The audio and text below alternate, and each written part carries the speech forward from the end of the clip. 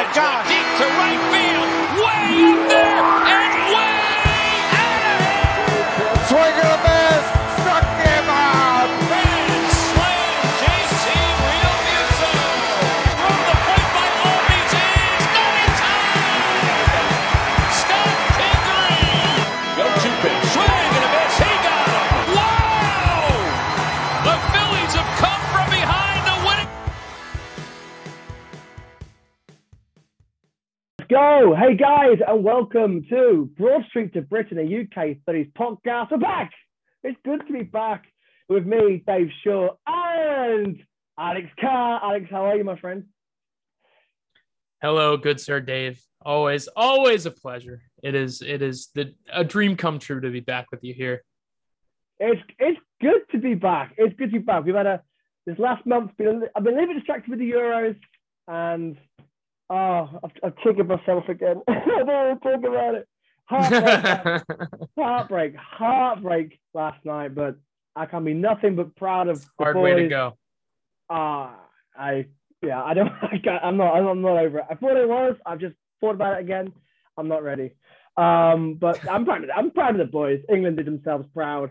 The scenes before and afterwards, and the fallout from today, and all the horrible stuff that come out of this has been sickening and shocking, and I'm more upset and sad about that than the result. And yet again, on the world stage, the minority have ruined it for everybody. So thanks to the idiots again. That'll be our World Cup bid over for 2030, and it's just, that's really peed me off. And now we get tarred in the same brush as those idiots in Leicester Square and Wembley and the chaos around the country, and it drives me mad. But let's talk baseball, because the first half of the season is done, Alex. Put it in the books. The Phillies are in second place in the NL East, 44-44, 7-for-3 in their last 10 games. 3.5 back from the Mets. We've just beat the Padres in this series. We beat the Cubs on the road 3-1. All right, the Cubs aren't great, but we beat the Red Sox on the road. We've also beaten the Yankees not long ago. The Phils are picking up, Alex, a little bit of momentum to finish the month. To finish the first half of the season. July has been a pretty good month so far. The Phils are back, Alex. They are. They are very back, and it's a lot of people were definitely feeling the pressure. Come the middle of July, everybody was like, there's a whole bunch to be worried about. We've got all these holes. We've got this. We've got that, and a lot of guys, they showed up. They really, some of the young talent really stepped up. Just a ton of guys. I mean, you look at Ranger Suarez, you look at Bailey Falter, you look at some of these guys that have just come around to absolutely save their second half of the first half, if that makes any sense.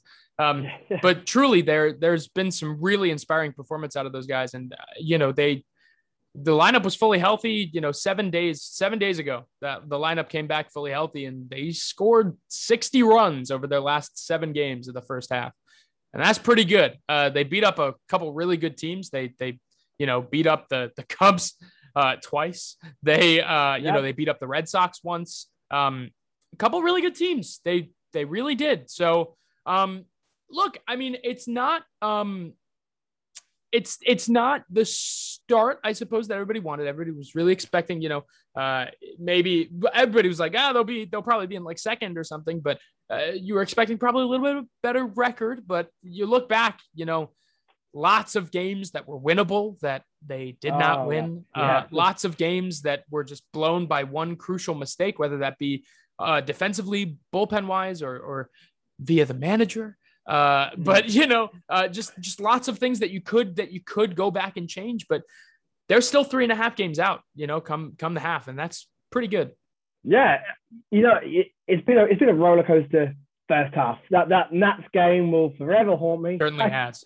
Just that Rockies series back in April. We should have won that as well. You're right. So many games have been so close, and the Phils aren't that far away. If we can just do the Phils beat themselves up more often than not.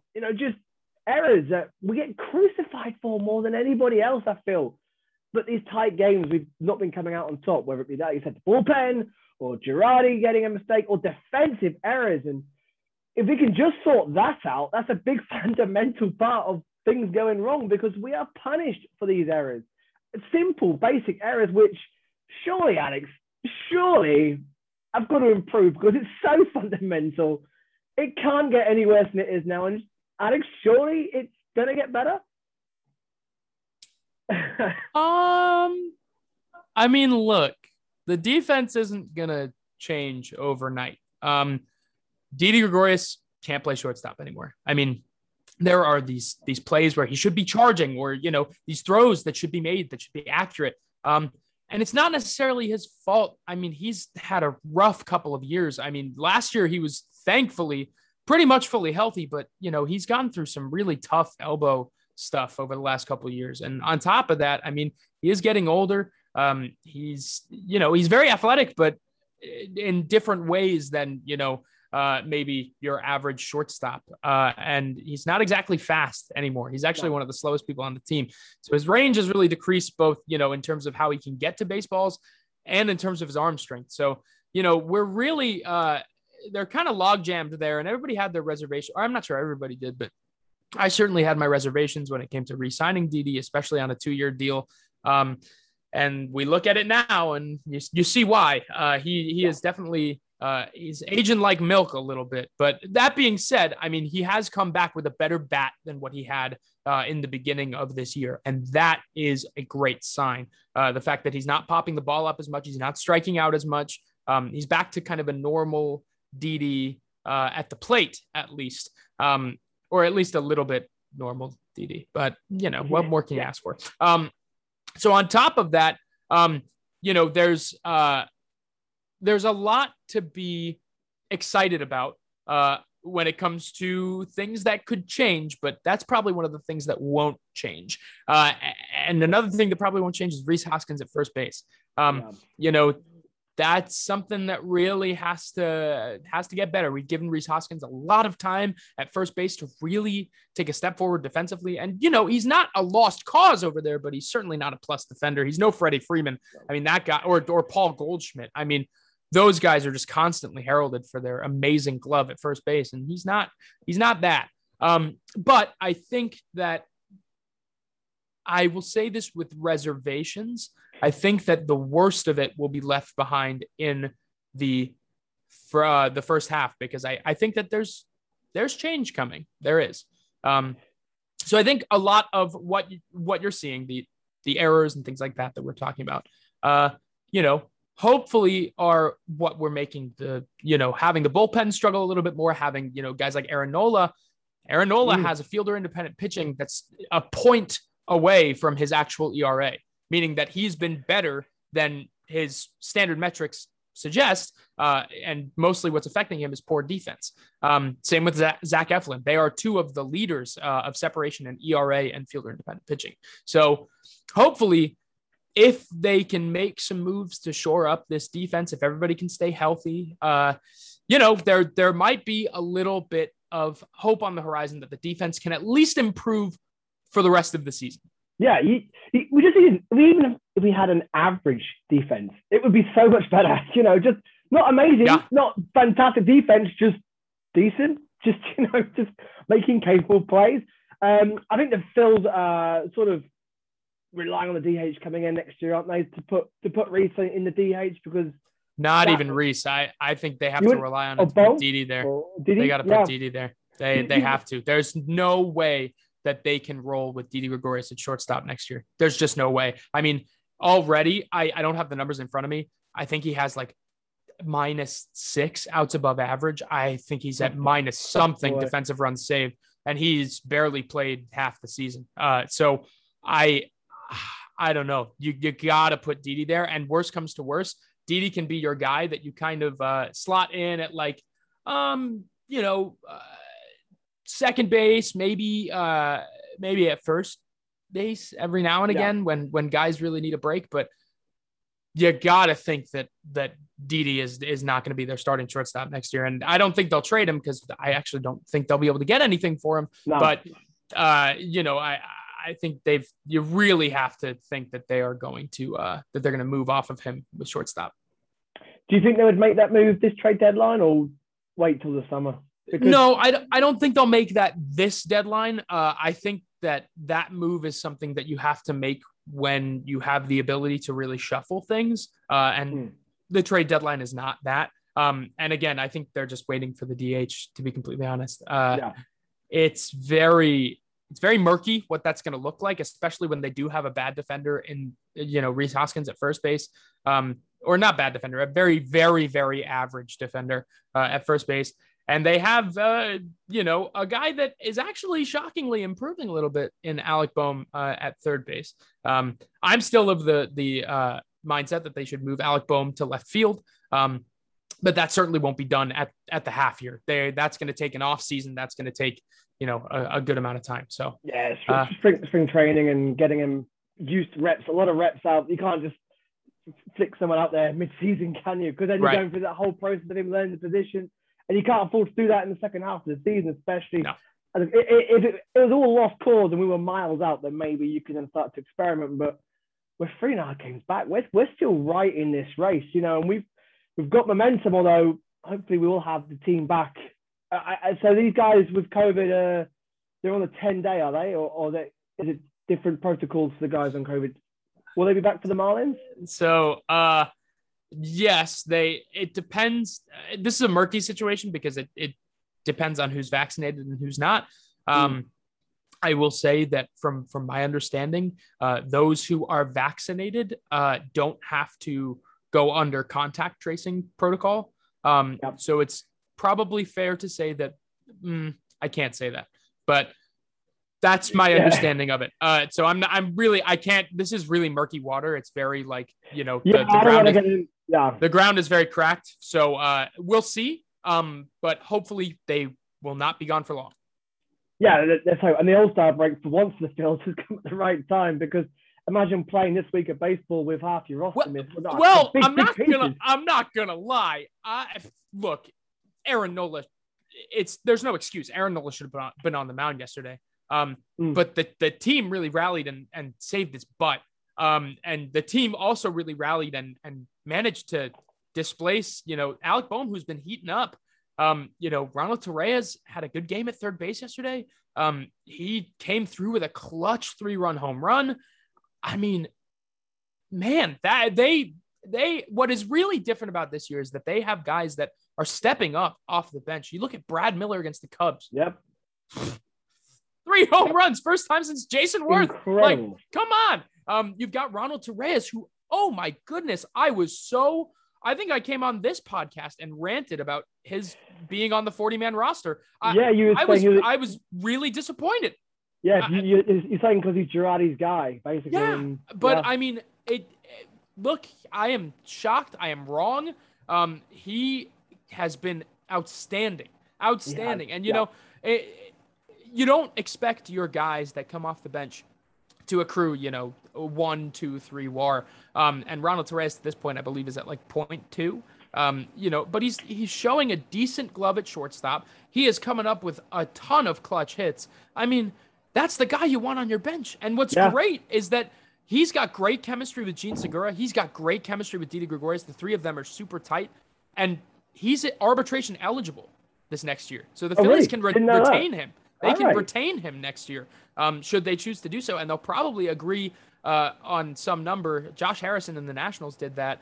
They agreed on a $1 million contract. The Phillies and Ronald Torreyes will probably do something similar for next year. But that's a guy I want on my bench next year. Truly. He has been outstanding. He's been outstanding. And we've got a bit of depth, Alex. It's good to look at the bench and go, we've got reliable bats. Like you said, Torreyes, who I think has been really underrated.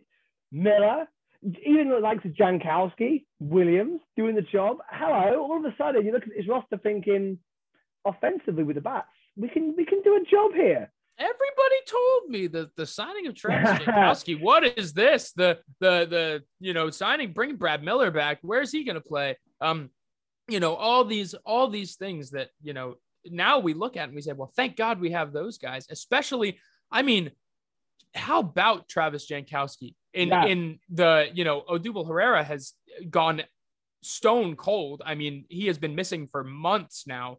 He had one really, really hot streak and then just absolutely sunk. and is now on the injured list. Travis Jankowski in his stead, laying down great bunts for hits. Yeah. Taking the ball the other way. I mean, he's been a real surprise, and he's talented. He was once a really highly regarded prospect, and he's got some wheels. So it's especially after that first start he had with the base running faux pas, and everyone was on his back, and the crowd are booing him. He's had a couple base running faux pas, but I mean, what are you gonna do? He's not really known for his base running, and he's also probably not used to this kind of scenario. Being this guy that you turn to and like a Roman Quinn role, bunts, stealing bases, pinch running, all that stuff. He's probably not used to that, so it's gonna take him a minute, but he's proven more than capable of that role. Unfortunately, I think he probably gets displaced by Luke Williams next year because, oh my gosh, Luke Williams does everything right. He does everything right. Oh my days! But I mean, I'm sure he's going to find a major league job somewhere else, and I'm really happy for him. I am. He's been great. Yeah, Luke Williams. Let's go on. The man. Luke Williams, Nick Maton. The two guys. It's almost like a whole bunch of people were really low on the Phillies farm system and just didn't do their own research and check. Hey, maybe these guys could be like really good. This number 10, number 9 ranked prospect, it's going to be a pretty decent utility player. Oh, hello, Nick Maton, who comes up and absolutely obliterates major league pitching. Oh, yeah. Hello, Luke Williams, who saves the day like 4 times a game. And sometimes that's all it takes. I mean, Luke Williams was an unranked prospect heading into this year. And granted, a 3rd round pick in 2016. 16, yep. But I mean, a guy that legitimately plays everywhere, does everything he's supposed to do, lays down perfect bunts, plays excellent center field, plays excellent everywhere. I mean, I'm not going to sit here and tell you he's a plus defender everywhere, but he plays legitimately everywhere. That's not catcher. And he plays it average, if not to above average. That's a valuable piece. And look, I mean, there are some talented guys here. And I'm happy that, I've felt that way since the start. Do you think that we're putting too much pressure on these young boys, or because I think as fans we badly want to get in the postseason, and we badly want that we want that young hero, don't we? That next Chase Utley, Jimmy Rollins to really cling on to and follow their ride through. And we haven't really had it until now. Luke Williams coming up and what the impact he made and the story behind it. And I love the kid. I don't want to put too much pressure on him though. Do you think there's a risk we can do it and sort of he can buckle, or does he look like the legit real deal? He can handle this and go forth. I wouldn't say they're putting too much pressure on them. I think that the roles that they are in, because they're not being asked to start, right? Like they're being asked to fill in, to do what they're asked to, do the things that they are told to do. Which they've been doing that since elementary school. And they're doing it. I don't think there's any pressure on them. In fact, I think this is a good way to go. I don't like that they're losing some pretty important development time. Like Nick Maton's being kind of bounced back and forth. Yeah. But I'm okay with it. I think that they're doing well at the major league level, so I'm okay with it. And if you'll excuse me, Dave, I just have to check. The Phillies just made their 4th round pick. Well, breaking news. Breaking 4th round pick. Yes, they have selected. If you'll give me one moment. They've selected Micah Ottenbright, who, can't lie to you, also not sure who that is. Who are these guys? I mean, to know. What I'm thinking this strategy is they are going to continue to go for very projectable underslot high schoolers. Look, this is what I got. This is all I got. Very projectable underslot high schoolers. And then they're just going to start stealing guys in the draft. I think they're going to start stealing picks that fall and leverage their position against them and say, we can offer you this much. Right. But I got to be honest. I don't know. I don't know. I don't think anybody does. I think it's just legitimately, I don't know who Micah Ottenbright is. Apparently from Trenton High School, which is cool. Yeah, Trenton. New Jersey. He's a local guy, so they probably know a lot about him. But he's another 6'4" outfielder. So that's the third one, isn't it? It's the second one. So they've made two really great picks I'm not a big fan of Andrew Painter, but a lot of people are. So Andrew Painter, really projectable, 6'7", 18-year-old, obviously going to kill it. He's really good. Excellent changeup.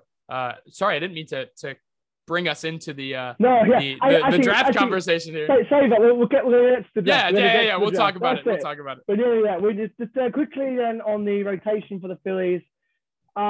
We really do need a gap between Vince and Moore if we're going forward, don't we? Because they're killing our bullpens going side by side. What would your rotation be going into the second half of the season? Because we cannot have Moore and Vince going day after day, night after night, because it's a bullpen killer. So what I've been thinking, what I've been mulling over here, and unfortunately Chase Anderson is going to return soon too. His rehab assignment is running out of time. They might have to phantom injury him and put him back in AAA again, and whole bunch of stuff. But yeah, look, they made two risky choices, grabbing Matt Moore and grabbing Chase Anderson. They didn't work. Matt Moore, they've won an exceptional amount of his starts, which is shocking. Unbelievable. But I don't think that will continue.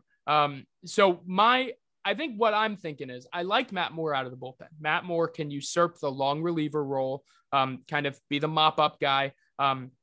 Vince Velasquez can be kind of a similar role, but, maybe throw some more higher leverage innings.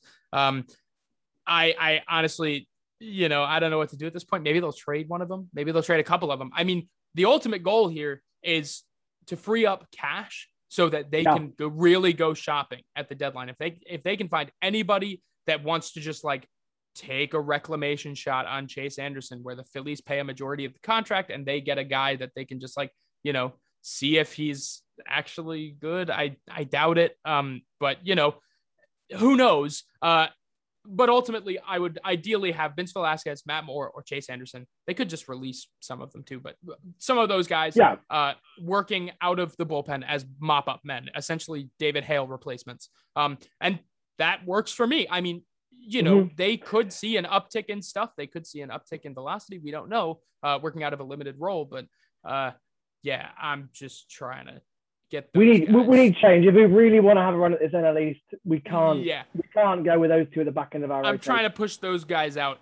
But who I would put in, I think Bailey Falter deserves a shot to start. I think another one who's come through and just under the radar. So there were a lot of there's a lot of buzz about Bailey Falter coming into this year because he was the reason that, they protected him from the Rule 5 draft is because he was just a highly asked about trade acquisition. He was like the Brewers asked for him last year. Pirates asked for him all the time. I mean, he's a guy that people really, really like. So they protected him from the Rule 5 draft this year, and it's paid major dividends. I mean, he had an amazing few games in AAA. They brought him up. He's killed it here at the major league level. That elite extension is he really messes with your timing. And it's only going to get better as they go on. But what I'm really excited about is seeing him start. I would really, really like to see him bump into the rotation. And that way you're kind of giving one of your guys, you're giving them a chance to really work out of the back of the rotation. It could not be worse than what you're getting from any of Matt Moore, Chase Anderson, or Vince Velasquez. Now, look, Matt Moore has been okay, but he can't go longer than 4 innings. Bailey Falter can certainly go longer than 4 innings. Chase Anderson is just bad. He gave up 4 runs in AAA the other day. It's enough of that. Vince Velasquez had a good stretch. They should have traded him before the season started anyway, but whatever. It is what it is. But if you can put Bailey Falter in that rotation and then go out at the deadline, maybe acquire another arm, all of a sudden you're looking at not only a lot of depth out of the rotation, because you have Chase Anderson, you have Matt Moore, you have Vince Velasquez ready and available out of the bullpen should you need them in some emergency. But you're also, remember the rosters expand later on in the season. Yep. And they expand to 28 guys. So if you were to, go out, acquire another starter, acquire a bullpen piece, something like that, and you still had to deal with Vince Velasquez, Chase Anderson, etc., you get 2 other spots on your roster. Now, granted, those 2 guys that you add, they can't come with you to the postseason. So you have to be really delicate with what you do. But you can option, JD Hammer back down to the minors. You can, Enyel De Los Santos is out of options, unfortunately. But actually, I wonder if he got one. No, I believe he's out of options. I'm pretty positive. But anyway, so you'd have to DFA him. But you can bounce some guys back and forth and they can still come and help you down the stretch.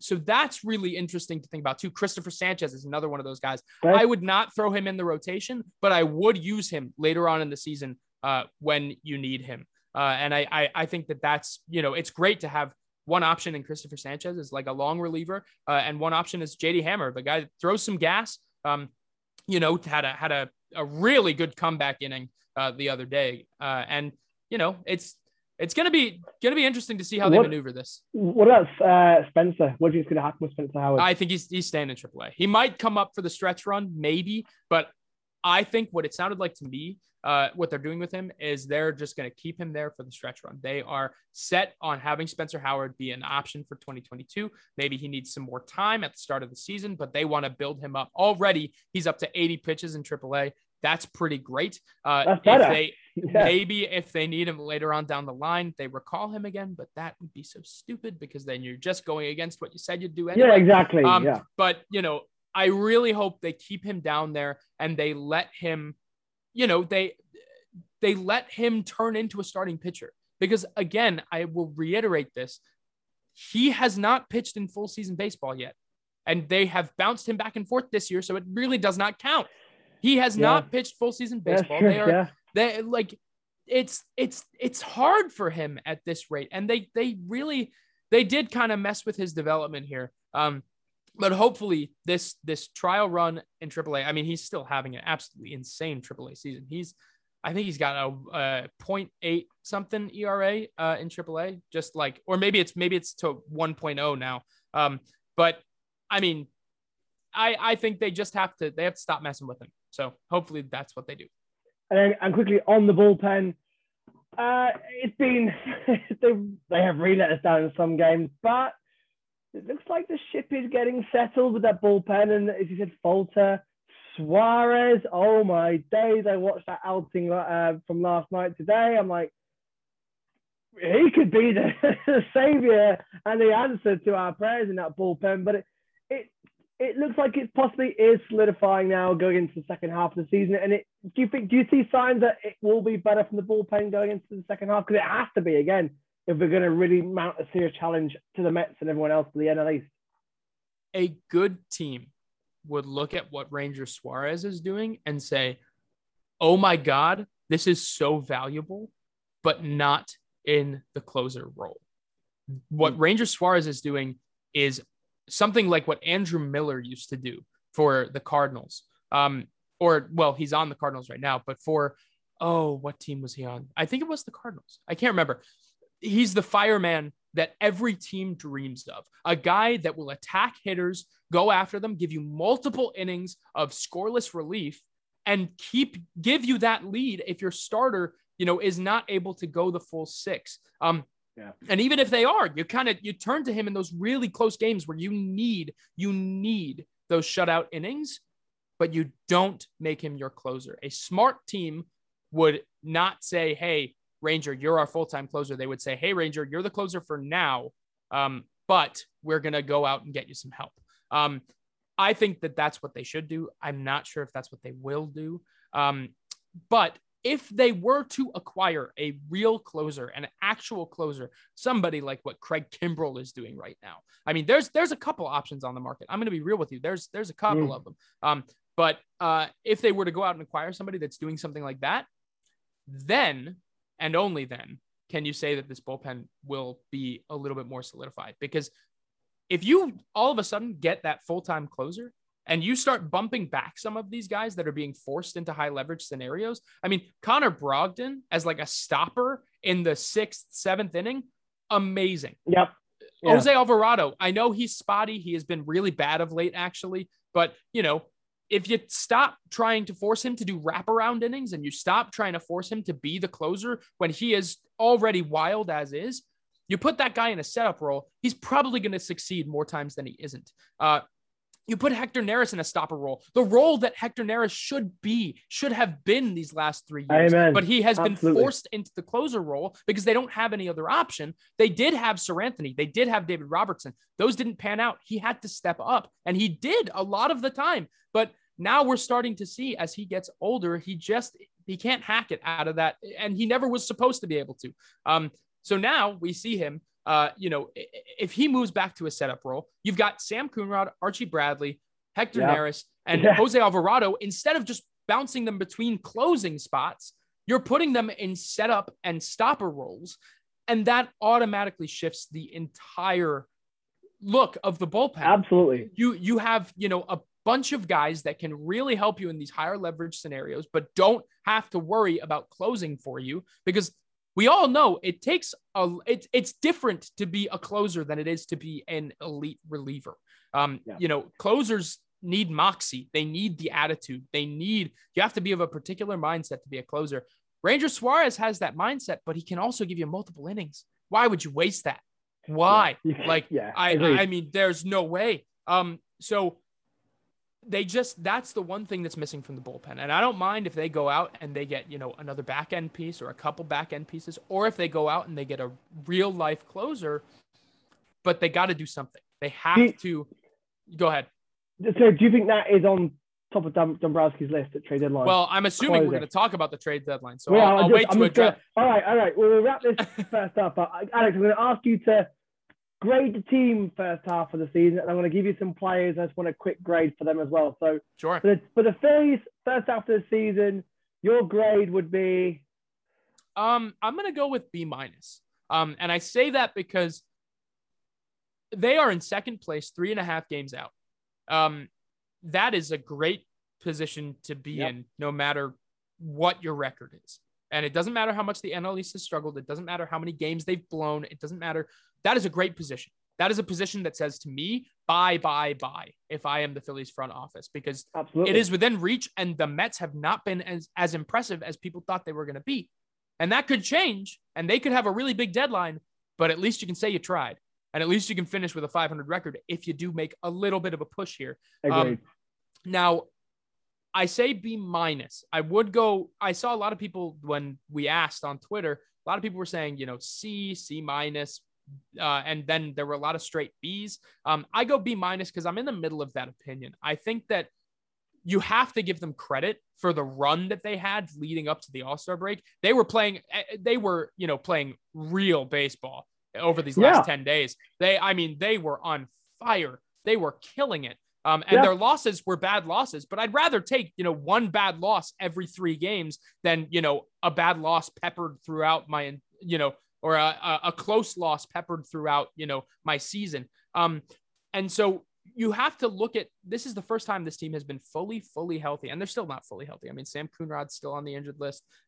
There's still some guys that they are missing, but look, it's the first time their offense has been fully healthy since April. I mean, it is really, it's really important to keep that in mind. And the fact that it's no mere coincidence that they have just absolutely unleashed over these last few games. They're finally healthy. Everybody's clicking. Everybody's, it's going okay. And on top of that, I mean, I do look at these errors. I look at the issues abound, and obviously that's something to be counted for. They've had some brutal losses. They could have been in a way better position, but that's where the minus comes from. I think in terms of where they are, it's a great position to be in, regardless of record, regardless of their division. And it is, they're finally clicking a little bit. It's good. This is the offense that at the start of the season, we said, this is why people and ourselves were so high on the Phillies, because now we're seeing that there's no easy outs in that lineup when they're fully together. And with everyone going down injured, it just shows what a massive role the likes of Maton and Williams and Jankowski and Torreyes and Miller have all played. Because without them, and if they hadn't performed, we would be probably buried by now. But they've come. Everyone who's come in has stepped up, and that shows a lot of character. And the team seem to be there as a unit together now. They're having a bit of fun in the dugout. They've got the home run hats. I love that. I love the home run hats. Anything for a bit of camaraderie. And they're enjoying themselves. This last month, this was since the start of July, since this run, they're all fully fit. And then they're playing quite relaxed. You know, they're enjoying baseball. They're hitting the ball. Yeah, it's going well. But we've been here before, so I'm trying to keep my feet on the ground. But it's finished the first half really well. Alex, for the players, let's go with Rhys Hoskins, grade 55 RBIs, 20 home runs. A lot of people are probably be like, "Oh, I'm giving him a B." I'm giving him a B. I think there are a lot of things that could be better. I wish the on-base percentage was still there, along with this home run hitting clip, this really this RBI presence. I wish that the on-base percentage was still there, but man, I believe he's crested just under an 800 OPS. Yeah. While the on-base percentage has been down, he's hit 20 home runs. He's drove in 55. He hasn't gone on like some abysmal cold streak yet. He's had a couple, maybe one. He had one cold streak, but it wasn't like I had a super extended one. It's to the point now where like he's your number 5 hole hitter. I mean, he is should your cleanup hitter fail to drive him in, he's the guy that's going to hit the home run. And I saw some statistic the other day that, with 2 outs, he's been really, really reliable. He's got a lot of 2-out RBI, and that's a big deal. So I think that there's a lot to be said about Rhys Hoskins' season right now, but ultimately I think the big takeaway is, hey, he's not, the guy that most of the Philadelphia fan base paints him to be. He's a good absolutely. player. He's really good. Absolutely. There was that spell where it took him he was stuck on 99 career home runs for a while, and then they're trying to get that 100th deal with a while. But he stepped up when the rest of the team have been nowhere. That's what he does. In a lot of games as well. He's a guy where every time Harper's gone down, he stepped up and been the leader. And then when he goes down, someone else has stepped up, and now it's all starting to fit together. But I agree with that, and I'm such a big fan of Rhys, so I'll always have his back. I'll always have his back. If anyone who wears the pinstripes, I'll have their back. I'm not one to beat up on players and just it doesn't do anything. Kutch, despite all the injuries, 48 RBIs, 15 home runs, second in the home run for the Phils. Oh, it was a bit of a cold April, but great. What would you give him? It was a horrible April, but he has been one of nice, since June 1st. He is one of the best hitters in baseball. He's like, I think, 4th in all of baseball in weighted runs created since June 1st. I mean, he's legitimately been one of the best players in the second half of the first half. Yeah. So I'm going to go ahead, and especially given his resilience, I'm going to go ahead and also give Kutch I'm actually going to give him a B+. I think that Kutch, the way that he rebound and the way that also, like, when was the last time that Kutch made like a pretty serious defensive error in left field? Good point. It was a long time ago. I mean, he stepped everything up. He really did. He was going through it for a while, but man, he has worked his way to the cleanup spot. I mean, that is not something I would have expected coming into this year. And I'm very, very impressed with him. He's had a great year. He started off the season as leader. Yeah, it's brilliant. Dumped down, and now he's a cleanup. It's almost like he's aged backwards, like he's 5 to 8 years. I mean, he's putting up Pirates numbers. He is. And from June 1st, I mean, he's putting up Pirates numbers just without the stolen bases. But wow, he has been unbelievable. He's become dependable. I like it about Kutch. Is not the same. He's just. I really think he's going to work his way to a decent sized contract next year. I was just going to bring this up. Do you think really with us, or do you? I know, because he's a free agent, isn't he? So we can't even get anything for him. No. He just can't. He can't play left field anymore. He can't play the outfield anymore. Which is that's what's unfortunate. But I think a team with a DH like. Well, yes. So I don't think he comes back. Next year. Unfortunately, I'm gonna miss him. I love that man, but I think he probably finds his way to a team with the DH. Every team next year should have the DH, but just in case, should find his way to a team with the DH. And he'll play the outfield sometimes, but I don't think he'll play it, all the time. And he might start looking at like first base, something like that. But I mean, his hands look so fast right now. And if he keeps that up, if he stays healthy, I mean, seriously, he could finish this year with a significant uptick in his value. And I really do think that some team is gonna want a piece of that. Absolutely. Especially with what he brings to your team also off the field and things like that. Even the dugout, the whole he's the best. He's a complete package. Very quickly, Alec Bohm, despite the year, he's still got 41 RBIs and still third for the Phils in the RBI list. And he's starting to get more bat on ball, isn't he? He's getting there, but it's not the season we hoped for from Alec Bohm at the start. Another guy who since June 1st is hitting over 300. He's not slugging a lot. He's not getting on base at some insane clip. Although in the month of July, in June and July, I think it is in the month of July. In the month of July, he's walked almost as many times as he did from, I guess, the end of March, April through June. All that time. He has walked more times or almost as many times in July as he has through those 3 months. That's a huge sign. Not only that, but I mean, Alec has proven once again, and he also is, by the way, in like the 70th percentile of expected batting average in the major leagues. So he's getting supremely unlucky. But we knew that. But also hitting the ball incredibly hard. We knew that. But what he started doing, he's lifting the ball and he's spraying it to every field. And we knew that. We knew that that's what he could do. He is that kind of hitter, and that is awesome. But he's starting to turn around on those inside balls, and he's starting to pull them for power. And that is huge. I think he is going to have a really good second half unless, COVID gets in the way. I don't know. But I think he is on pace for a significantly good second half. The defense is bad. It's getting better, but offensively, he's on pace. That home run he smashed at Fenway was thank you. Alec is coming back. And that's what we're talking about. His fourth home run of the season, I think it was his fourth or his fifth. Not the one that he hit off of Eric Sogard, but the other one, the one before that, was like 450 feet. Easy. Yeah. Like, there's some game-changing power in there. He just has to find it. He just has to learn to pull the ball when it's appropriate. But man, I love having a spray hitter. I love having a guy that, is so reliable to make significant contact, get that run home. I've been so impressed with him. But yeah, I think that he deserves a solid, I'm going to give him a C because I think the turnaround is significant. I would give him a C- because of the defense, but I think the offensive turnaround has been so good that I think he will really start to see the dividends come through.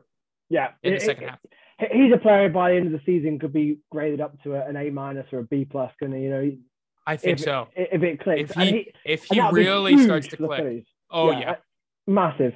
Very quickly, Eugene Segura, despite the injuries, A+. should have been in the All-Star. A+. It's a disgrace he's not in the All-Star. You are looking at one of.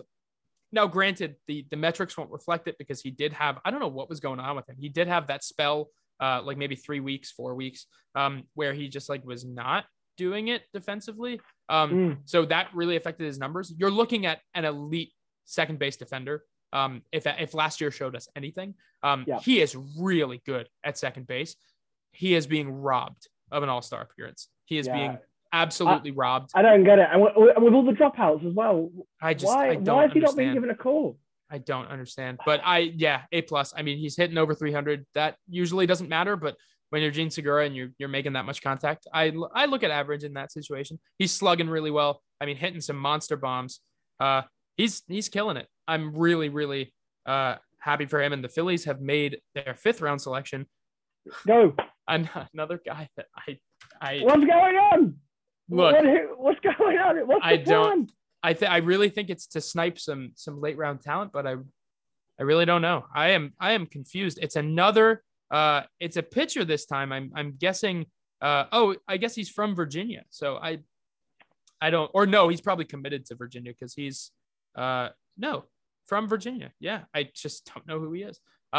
What is going on? I don't know. He's probably look. I'm Is it a gonna master say plan, or is it? I'm gonna go ahead and say I think that these are all probably underslot guys, and in the like late rounds, we'll start seeing them pick some of the guys that have fallen, some of the college guys that have probably fallen. But man, I don't know.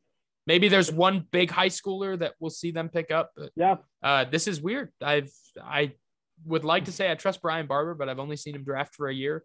This is not how I thought it would go. But oh well.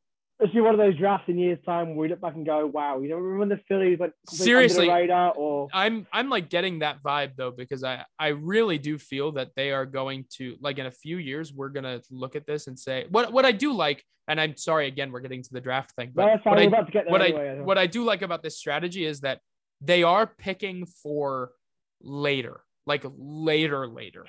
So guys that will start to come into their own around when, like, start coming into their own as prospects when the Phillies start really having a window. Hopefully that'll be this year. Yeah, that's a good point. But it's guys that, in lieu of going into a rebuild, you'll be able to say, hey, we've got this guy in the minors. Like, we can just fast track it. That's a good point. And we're about to lose X, we can bring this guy up. Hopefully he performs. I don't really know, but I'm going to do my research after the podcast, and I'll figure it out. But I love their first two picks. I love the first two picks. Yeah. The Phils are going different, and people obviously outside are going to go, well, what the Phils doing? The Phils haven't done much, but again, it could be a sneaky good draft. Look, there is a lot of, I'm sure what is happening at the moment, and honestly, there's a lot of guys going right now. I've been looking at the tracker as we've been talking, and there's a lot of guys going right now that I have honestly never heard of. So I am assuming that this is just it was bound to be a weird draft with the loss of a year with COVID. I'm sure that, look, the Phillies dev team is driven by data. That's just what it is right now. Yeah. I'm sure that these are very data heavy names that were really under the radar, and they're just looking to go underslot and hopefully grab some steals in the late rounds, but we'll see. It could be guys that other teams are going, we're hoping to get them in the later rounds, and they could be, they could be underslots. What are the Phillies doing? Who knows? We don't know, but quickly, social media then, to ask you guys for your grades and opinions on the season so far. Jeffrey Branch said, I'll grade them at a C for want of a competent bullpen and lockdown closer. The Phils could be at least 5 games over 500. We really, really could if we just changed a little bit of luck here and there as well. It could have been, how many blown saves this season? 20, is it? Over 20. So if we even half that, would be 10 games over 500. Oh, man. Frost says, I would grade him a B. Offense has been doing great lately, piling up the runs, but we are lacking the arms we need in the bullpen and could easily be over 500 again and possibly in first place in the East if we had that. Oscar says, how many times will Cahill Wilson destroy us in the future? The overall under is set at 267.5. So that's the guy the Marlins got, wasn't it? Yes, Khalil Wilson. Look, we'll talk about it. Yeah. I am going to be very careful with my words here because I received a lot of text messages last night that were not exactly positive in regards to, or Watson, Khalil. I think Watson, did the person say, Khalil yeah, Watson, that we're not exactly positive towards Khalil Watson. So look, all I'm going to say is I can't really say that I would feel this way if the Phillies had drafted him, but given how much money it is going to take the Marlins to sign him and how much I have just, seen over the last day, I don't know. I just think that what I will say is there is probably a reason he dropped so low, is what I will say. Yeah. And yeah, I hope that, well, I hope that these things are wrong, because I really hope that he flourishes and becomes, an amazing player. He's going to, should that happen, he's going to murder us. But because he is incredibly, there were like talks that he was going to go first overall yesterday. Like, yeah, legit talk. He is very talented. But I mean, I don't know. I don't know. I just don't know. That's it. But no one knows, because they're prospects. We don't know how. Yep. No one knows. No one knows how they're going to turn out.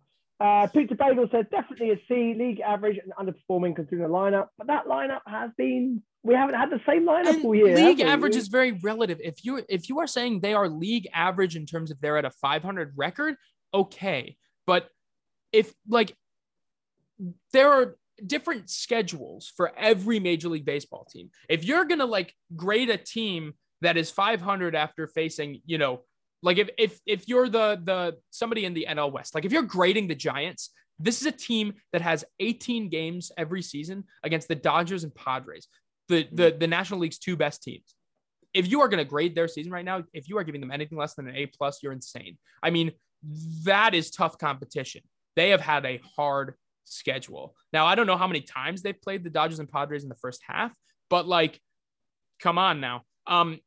No. If you're grading the Phillies had one of the hardest schedules in the National League. The hardest. Is it the hardest? I'm not sure. I think it's the hardest amongst teams that with above a 500 with a 500 it was percentage. The tweet was by opponent record the most difficult schedule, but by opponent record for the second half it will be by far the easiest opponent schedule. So I think it's just among teams that have an above 500 record, which is that's an important qualifier, because if it's among teams in general, there could be a team out there that had a much harder schedule that is below 500. That's how I read it. I'm not sure, but they do have easily by far the easiest schedule coming up, and that is represented in their last 12 games, where it's Baltimore, Pittsburgh, Arizona, September's beautiful. And then Atlanta, who by the way at this point might be selling. So by the time you get to them, I mean, who knows what that team will look like? Well, there's even talk of Freeman possibly being traded and I doubt it. From. Do you see what the Braves no, the Braves in the podcast again, but they want to extend him for the rest of his life. So trading him gives them a less shot at doing that. So I do not think that they will end up trading him. But I mean, they could trade, Charlie Morton or, a good portion of their bullpen. Or Acuna's out for the year now, isn't he? Which is massive. It's very, very sad. I've seen Ronald Acuna Jr. go all out on plays. I've seen him, face plant. I've seen him hit the wall. I've seen him everything. I've never seen him get hurt. For a guy like that, a legitimate Iron Man, it's like with Kutch, right? Kutch before coming to the Phillies had never missed a significant amount of time in 7 prior seasons. And then, of course, his first year here tears his ACL and he's benched for the year. It is heartbreaking. It is so heartbreaking. I cannot believe it. I cannot believe it. Yeah, and I just hope that he gets well. Yeah, amen to that. Yeah, it was horrible to watch. It was, it doesn't matter who you support. To see those images and those scenes, it's hard to watch, because such a young guy with the baseball world at his feet.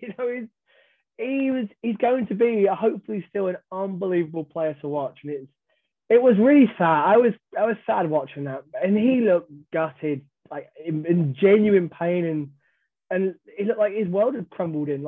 He looked devastated, and that's a tough blow for Acuna. Yeah. Quickly to finish up on social media, Suked says got themselves a well-earned B. Martin Johnston says C. Robert Anderson says C-. Carl went for B-. Drew Asher says, damn, it's a tough one to grade. Offense started as a C, but in the last week or so is now an A. Hope they can carry that over. Noda has not been great. Wheeler has been awesome. Bullpen terrible. Overall, I'm amazed, but only 3.5 back, considering we've blown 20 plus saves. I'll give it a B. And Dan says, Dan Pugh says, give him a B. Still feels some psychologically worrying. Worrying about last season, especially the bullpen. As a fan of Birmingham City, I'm used to disappointment and poor management. Right, yeah. So yeah, that's pretty much around the ballpark of B. Yeah. But optimism, like we just touched on, going into the second half of the year, the first games, and when we get back to it, there's a doubleheader against the Marlins, and then 2 more after that. So 4 v the Marlins, the Durham Marlins, who need to really get one over. 2 more against the Yankees, and 4 against the Braves, 4 against the Nats, 3 against the Pirates, 4 against the Nats, 3 against. Yes, keep going. What you really hope for? Wow. Those who are, enjoying their All-Star break and whatnot, what you really, really hope for is that the Marlins have sold something by the time that we face, even if it's Starling Marte or Adam Duvall, God, please, if they were to sell Adam Duvall, although I think he's on the injured list, so it really doesn't Duvall matter. He went on for the break. May not matter. But, Starling Marte or, gosh, I don't even know what else they have to sell. Maybe Garrett Cooper. Maybe even Dickerson going was big for us because he crushed. He was hurt too, so that also doesn't necessarily matter. But like Garrett Cooper, hopefully he's like the hottest bat on the planet right now. So hopefully, that will cool. He will cool down. Thank goodness he's had a break.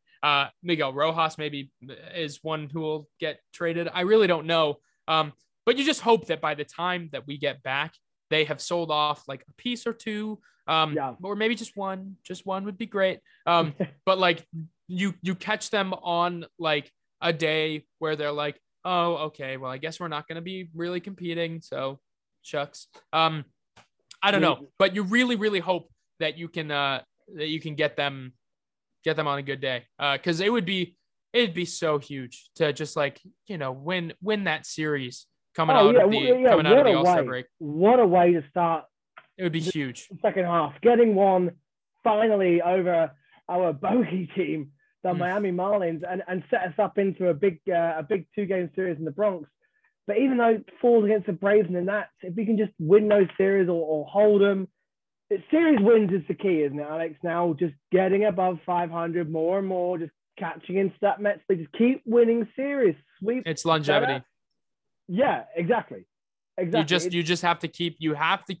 So it's going to be really, really interesting to see when they make their first trade, if they are going to significantly buy, when they make their first trade, what it's for, and how it factors into their daily or weekly rotation. Because if they make their first move is for like a starting pitcher, you got to make sure that person is like ready to go ASAP. Like really, like let's say they traded for John Gray of the Rockies. You want to make sure that he is ready to slot right in, because that's one of the guys that you'll want to be starting like around the Eflin time. Like he's a good pitcher, especially being out of Coors. You start getting a little excited. But like you want to make sure that guy is like ready to go. He is rested. He is set, because then you start giving yourself a really good chance to take series, especially if you've got 1, 2, 3, even 4 good pitchers that can win you the game every time. That's when you start really feeling good about splitting series, winning series. Like that's good stuff. So we'll see. Do you reckon Cole Hamels? But he wouldn't be ready to go straight in, would he? Because he's not pitching over. I don't see any reason why not. I don't see any reason why not. At that point, I would just say, bring back Cole Hamels, get another starting pitcher via trade, send Bailey Falter down, let him, participate in the minors, and then bring him back up. He's one of those guys that you can bring up when the rosters expand. But like, at that point, I'd be like, sure, why the heck not? Like they need the ultimate answer is they need to be able to manage their 40-man roster, and they need to be able to put whoever they need to put, Matt Moore, Vince Velasquez, Chase Anderson, or all 3. They need to be able to put them somewhere, whether that's releasing them or trading them or whatever it's going to be. I mean, they got to get rid of them or put them somewhere. I'm just looking at our September schedule, and I'm going to get a bit giddy here.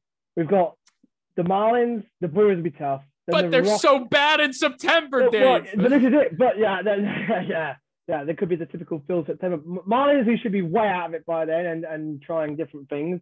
The Brewers, who should be in command of that Central. They've got the Rockies at home, the Cubs at home, the Mets. We play them until September, so we haven't got them in the running. Then Orioles at home, Pirates at home, Braves away, Marlins away. September, we couldn't ask for a much more better running. We really couldn't.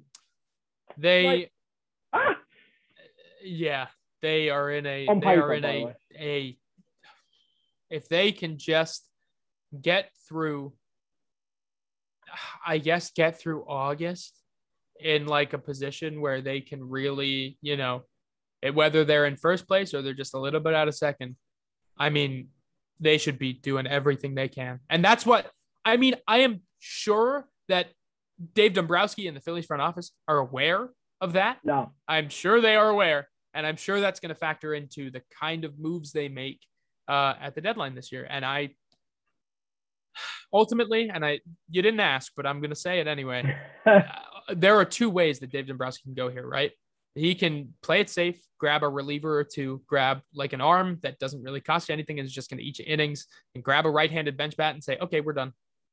Like, yep. And I'm talking like guys that will cost you like a player to be named later or cash, or like maybe like a guy overseas. But I mean, that's it.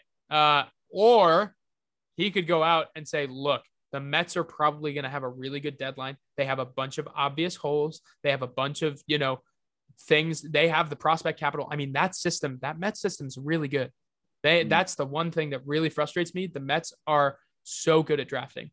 Their top 6 prospects, who 4 of which are top 100 prospects, they've all come from the last 3 years of drafting, developing, signing, what have you. They are really, and then you just imagine if they hadn't given up Simeon Woods Richardson, who's with the Blue Jays now from the Marcus Stroman trade, or Jared Kelenic, honestly, probably the best prospect in baseball at this point. I mean, quite frightening, wouldn't it? You wonder what would have happened had they not had they not given those guys away. But man, that system is scary. They can get whoever they want. They can, and they probably will. Owen's got the money, hasn't he? Just throw it around. You really have to keep that in mind, but you can't let that shy you away. I mean, if you want to be the team that goes after, Craig Kimbrell or Chris Bryant, or, you could even play it lower than that. If you wanted to go after Trevor Story, if you wanted to, whoever, they should be testing the waters on all of these guys, because regardless of whether or not you're like, hey, can you play, X position? They should be looking at these guys for any position. Like, seriously. Exactly. Any of these guys, even if they're just like minor upgrades or whatever, if they are a reasonable price, you should be all over that. Over that. And absolutely. Even if it means that Chris Bryant has to fake center field for, a half of a year. Sure. Like, absolutely. I would take because he's played decent defense in center field, and he wouldn't be horrible. He wouldn't be good, but he wouldn't be horrible. Even if Joey Gallo has to play center field for you for, half of a year, you do it. Like, this is a chance. They are at the All-Star break. They are 3.5 games back. You get a big boomstick for your lineup. You go out, you get a real closer, you get like some starting pitcher that's going to eat you innings, and you get a right-handed bench bat.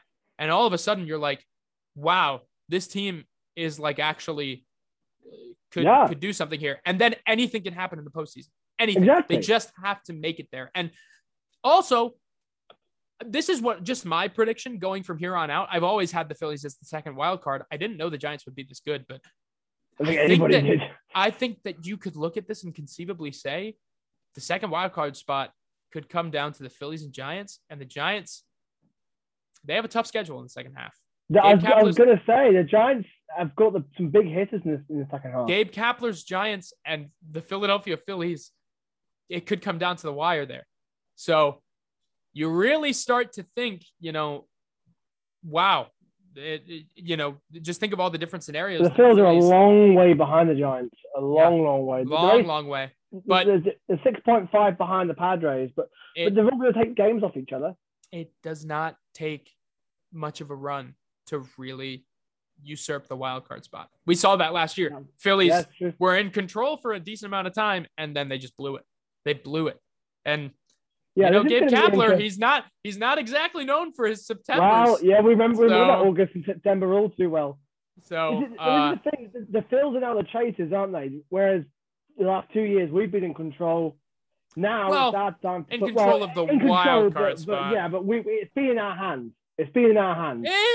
Arguably. But now I always feel it's good to be the chasers and then peak at the right time and have that in front of you, especially being the Mets. It's time to put some pressure on the Mets. The Mets have always been 4, 5, 6 games ahead, and they've still got a lot of games to catch up on as well, haven't they? They've got about 4 games still to play in hand. The Mets are facing a franchise crossroads here. They could either, I hope that they are putting a ton of money into scouting and developing and, just like advanced metric stuff, because it really, really comes down to how they spend their money here. If they go out and, start signing a whole bunch of big free agents to a whole bunch of big contracts, if the Lindor contract does not pan out, James McCann is stuck with them for 4 years. Yep. Robinson Cano's money comes back on the books next year. They have to spend very wisely because they have 7 or 8 players, like regular everyday players, heading into arbitration next year. And a lot of those players will be asking for a lot of money, and that adds up over the years. They are going to have to be very, very careful. So look, the Phillies aren't necessarily in a position to be talking about payroll structure, things like that, but I don't know. The Mets have got to be careful. They have got to be careful. And if the Phillies can somehow manage to get on top of them, let's call it like it is. If the Phillies win the division this year, the luxury tax is not a problem anymore. It is not. That's a big deal because the window blows right open. You are in your win it now window. Yeah. There are so many players next year that are due to take, and I'm talking about bullpen. I'm talking about starting rotation. Justin Verlander next year probably gets like a 2-year deal. But it's a big risk, big reward kind of deal. Yeah. He's a free agent. There are a lot of older guys, older pitchers that could teach your pitching staff a lot that are free agents next year. If you're going over the luxury tax, it becomes no problem to grab one of those guys on a 1 or 2-year deal. You start grabbing bullpen arms. You can grab as many arms as you want. When you have that extra $40 million to spend in the luxury tax window before you lose a draft pick, but you spend that $40 million on 1-year deals. You spend it on depth. You spend it on guys. And then you save some for the deadline so you can take on some contracts, whatever. But you spend that on depth. That is just, if they were able to open up that window. Watch out. It's a big moment here. Prediction. Second half of the year, the Phillies the record and the position. I think that I'm sticking with my initial prediction. This is barring any kind of, big deadline acquisition, anything like that. I still think it's going to be about an 87 win team. And that's a strong team. That's good stuff. Year. That's good. That's I think I said 86 at the beginning of the year. It's 86 or 87. I'm sticking to that. I think that they have an easy second half schedule. They're 500 at the break. They should theoretically be able to win a good amount of series in the second half, especially in September. That's where I have them. In terms of position, I'll put them at wild card 2. I think they beat out the Giants. I think the Giants really slumped this the second half. I think that's probably what's going to happen. Ooh. But if they go out and they play the deadline wisely and they really they do it, I think that there is every shot in the world that they could win the division. Every shot in the world.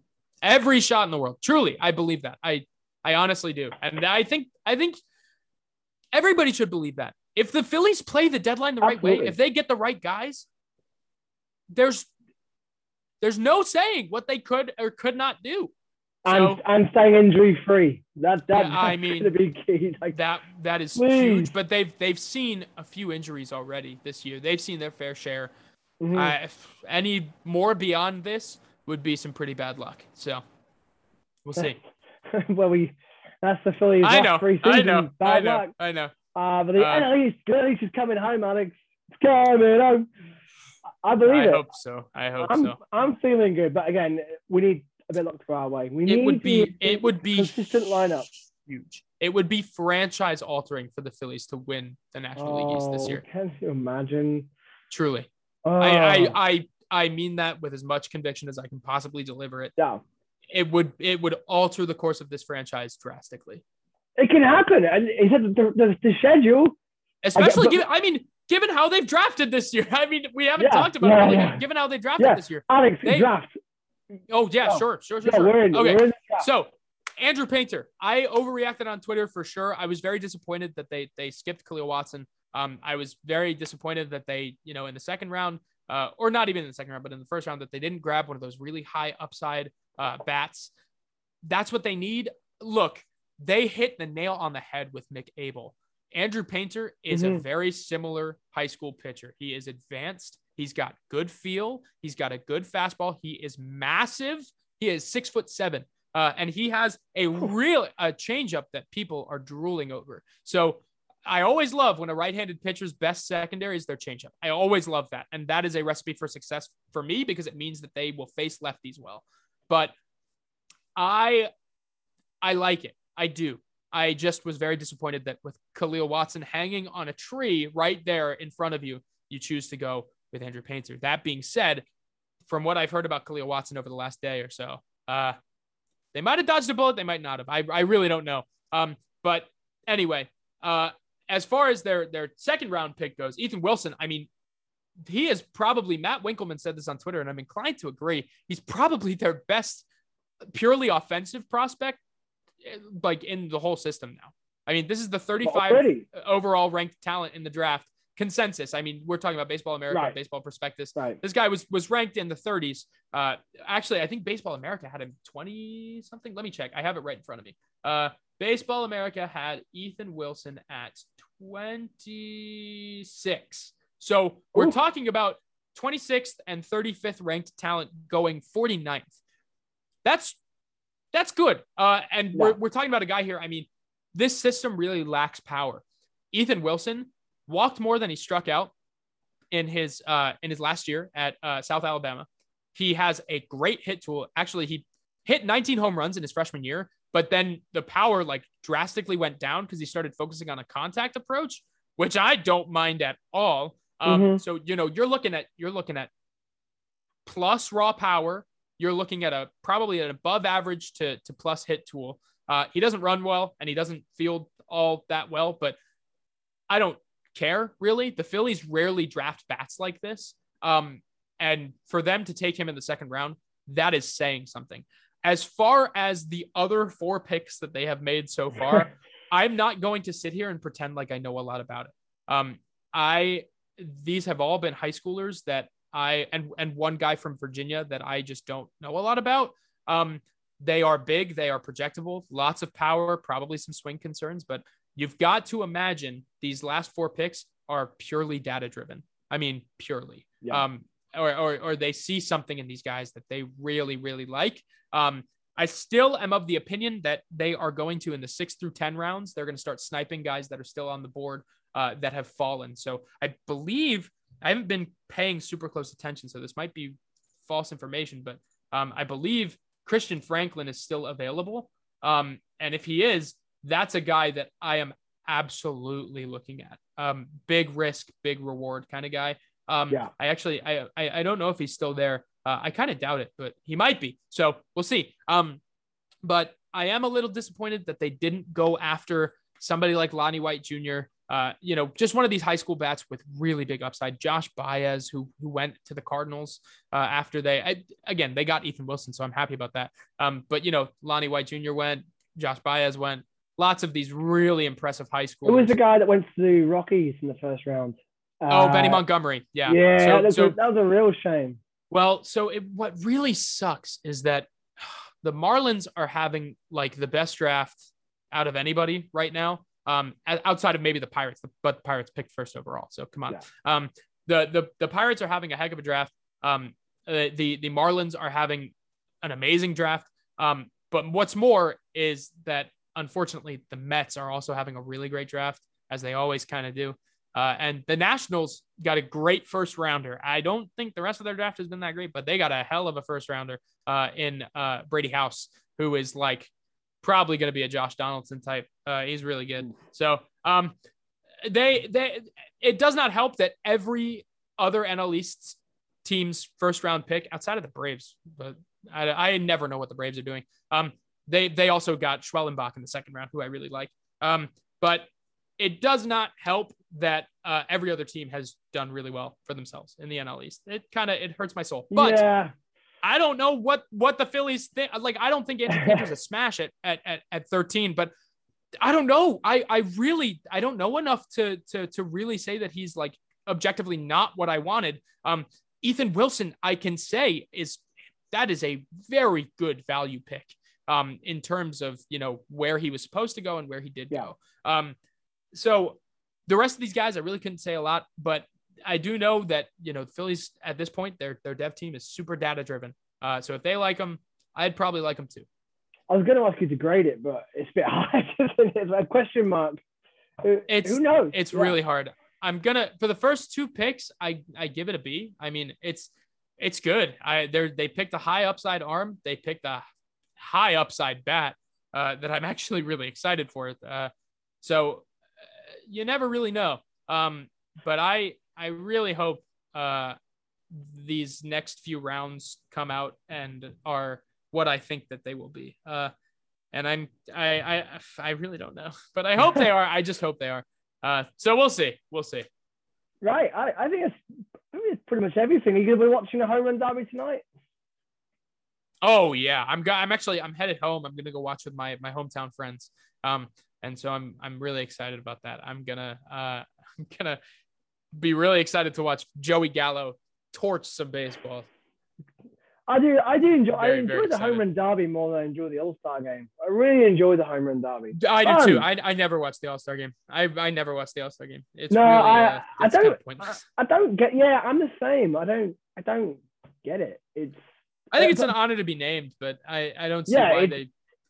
And especially if they've chosen Scherzer over Wheeler to start tomorrow. It should be Wheeler pitching to JT. Damn it! I don't know why that's happening, but whatever. I think that is so silly. Wait. Oh, here we go. More breaking. Ooh. Oh, okay. It's just pitchers and hitters of the month. But it's still it's good names. All of these guys have been really good. But so I'll let you guys go look and see who they were. But so many people have dropped out, or so many players have dropped out as well. Yeah. It sort of doesn't it devalue it a little bit? Like they had this whole voting process with the fans, and then half of them have dropped. DeGrom it does gone. Have this. It has this stigma around it that it messes people's swings up, messes up their deliveries, messes up whatever. That's stupid. But when it is just Harper was with the Nationals, didn't he win it and then went on a bit of a cold spell after? And he won the home run derby, yeah, and then he went pretty cold. He was having like an MVP season too. It was kind of crazy. Well, just think Harper could have been having an MVP this year if he wasn't hit in the face, because his form before that, and he's getting back there now. I mean, it's a couple of things that kind of lent to his that down spiral that he had, but I mean. You look at how cold he was then, and you look at what he's putting up now. He's got almost a 900 OPS with 15 home runs. I mean, that's an all-star worthy performance, but I don't care. He wouldn't have gone anyway. He would have backed out because the guy needs some rest. He needs some rest for sure. I can't believe he wasn't named as a replacement, but hey, it's a benefit for the Phils. Just to have JT and Wheeler, I'm fine by that because rest them up, get them rested. Get They everyone back seriously, from COVID. I hope everybody takes it into account. They could have had 4. They have 4, actually 5 if you include Rhys Hoskins. Somebody was in my mentions the other day saying this is where Rhys Hoskins ranks among major league or National League first baseman. And it's like first in like every category. Or like second. I mean, he's also just having such an underrated year. Massively. Whatever. But I think that will never change. I think, but like people's opinions on Reese is not going to it's change. stupid. But like Gene Segura, Bryce Harper, Zach Wheeler, JT Realmuto, JT arguably didn't deserve it. But you know he's the starting catcher. Suarez is a relief pitcher. Honestly, he could have gone. He should have. Oh my gosh, who is this? Oh. So in the 6th round, we've got Jose Pena. I actually do know who this is. But he's like very low on boards. Really good fastball. He's tall, projectable. But you know, it's another one of those. He's got high stuff, but struggles with command kind of guys. Really shouting at Alex. Really. Sorry, I don't know what to say. I really don't know what they're going for here. So, guys. I don't know.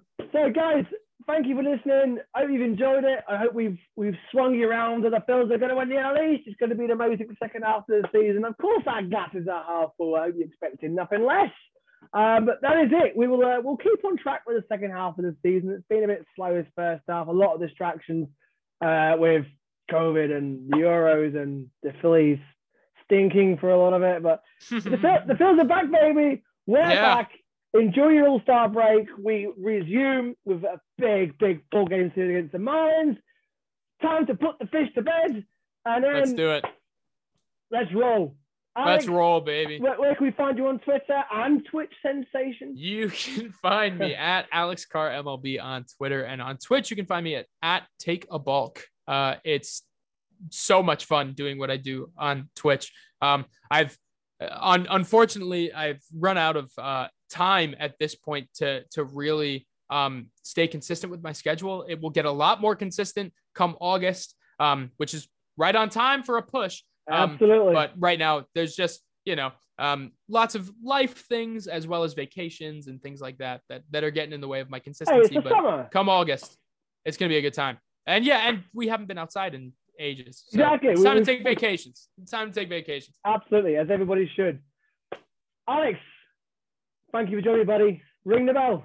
Always, Dave. Ring the bell, baby. Ring the bell.